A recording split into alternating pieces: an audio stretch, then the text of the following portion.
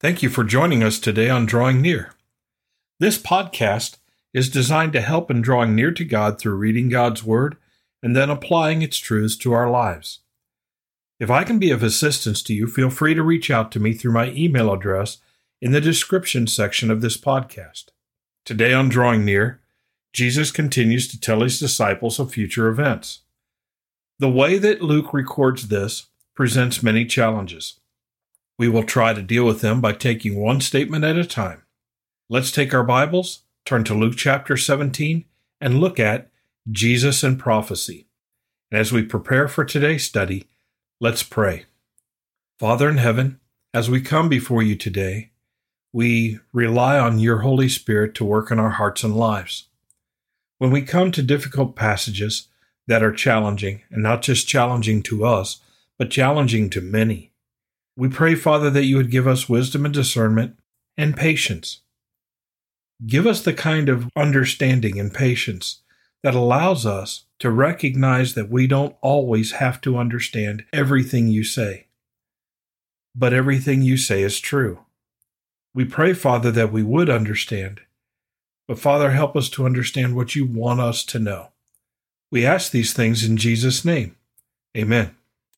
Let's begin reading in Luke chapter 17, verse 31. In that day, he who is on the housetop and his goods are in the house, let him not come down to take them away. And likewise, the one who is in the field, let him not turn back. As Jesus begins this passage, he's referring back to what he has just said about don't go looking for the Son of Man. He'll be clearly seen, just like the lightning flashes from the east and to the west. We know that because he says, in that day when these things take place. He goes on and says that the one on the housetop and his goods are in the house, don't come down to take them away.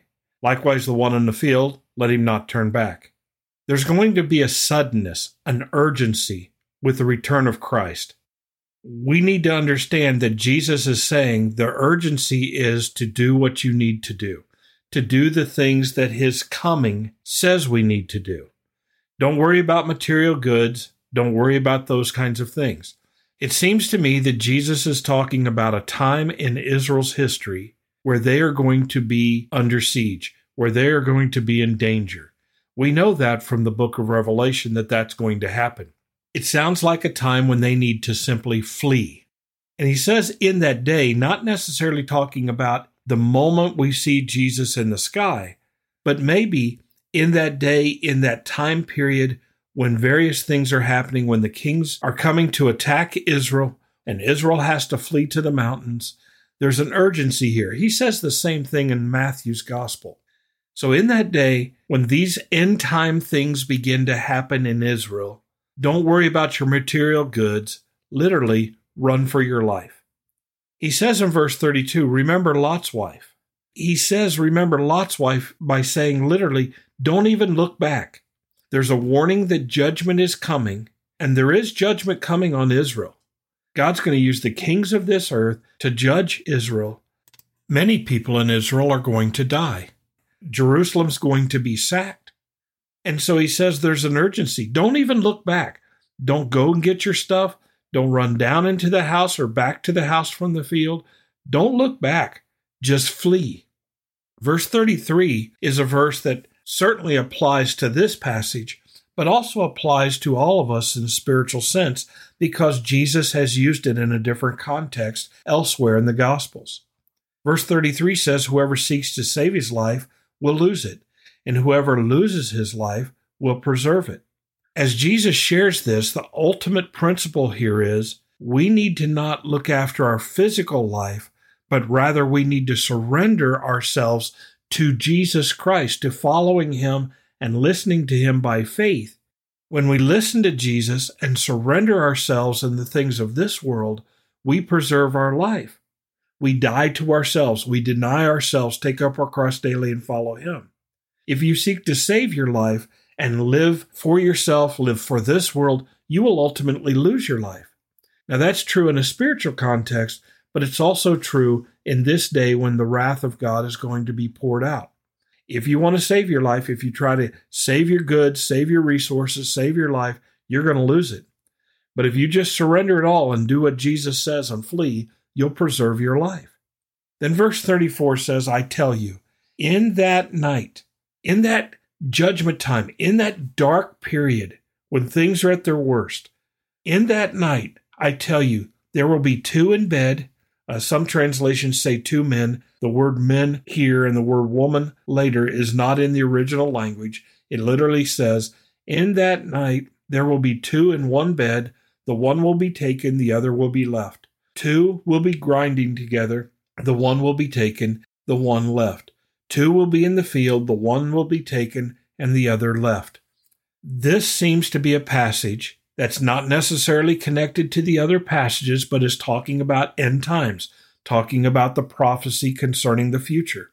This appears to be a passage that talks about the catching away, the rapturing of people, where there's two here, one remains and the other just disappears. The other is just taken. As we look at these passages of Scripture together, this is not necessarily a narrative where we're told all of these things are connected to one another in sequence, or they're all talking about a singular event, but rather these things refer to end-time events, not a singular event necessarily, but various ones. Jesus is going to return. There's going to be this flashing in the sky. It's going to be easily seen. No one's going to miss it. In that same time period, people need to be careful to run when the danger comes, when the judgment comes. In this same time period, there is going to be a rapture type event. Some people want to make an orderly arrangement of these things. I'm not sure we're intended to do that. What we are intended to know is there is coming a time that it is very hard to conceive of, a time when supernatural things are going to happen. Jesus is coming in the sky, clearly seen, a judgment unlike anything anyone has ever seen, where you just have to run for your lives and forget your material goods. There's going to be a rapture type event where two people are going to be together in a place and one left and one standing. In verse 37, and they answered and said to him, Where, Lord? Where will all these things happen? Maybe where in time will all these things happen? I'm not sure. But where will these things take place? And Jesus' answer is just as difficult to understand as any of these other things that he said. So he said to them, Wherever the body is, there the eagles will be gathered. What's he saying? Well, if we go back to the book of Revelation, we're told that there's going to be a great battle, and the birds of the air, the carrion birds, the birds that eat flesh and rotted flesh, are going to circle and they're going to eat a great feast. Now, it doesn't sound like a feast to us, but it is a feast for those birds. That's what he's referring to here. There are going to be bodies. And wherever the bodies are, the eagles, the carrion birds, will be gathered together. So where's this going to happen? Wherever the battle takes place, wherever the war takes place. Now, there's a lot of theological implications in these statements, but we're not going to get into that. Here's what I would like to say. Jesus is coming back. We need to be looking for him. We need to be waiting for him. We need to know God's word so that we're not deceived by false Christs or false prophecies. But we need to be looking for Christ and we need to be ready. He's coming back. We need to be looking for him and we need to be ready.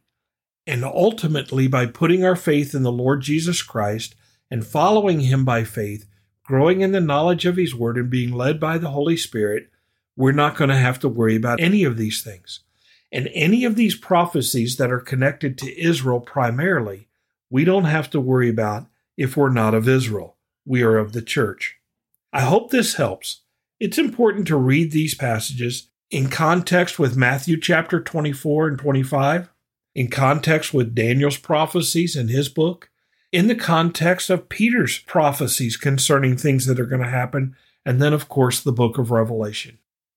Father in heaven, help us as we learn and as we grow. Again, help us to understand we don't have to understand everything. The main thing we need to know is that you sent Jesus to die for our sins on the cross and to resurrect the third day, achieving victory over sin, death, and the grave. assuring your people of eternal life. Father, help us to focus on our faith in Jesus, living by faith, trusting you by faith, and then trusting your word by faith. Give us assurance in these things. Help us to live in such a way that our heart does not challenge us or convict us of sin. Father, we trust you for these things. It's in Jesus' name that we pray. Amen. Thank you for studying with us today. You can subscribe to this podcast on Apple Podcasts, Google Podcasts, Spotify, TuneIn, or the Facebook page Drawing Near. Drawing Near is a ministry of FBC Tipp City based on the truth that if we will draw near to God, He will draw near to us.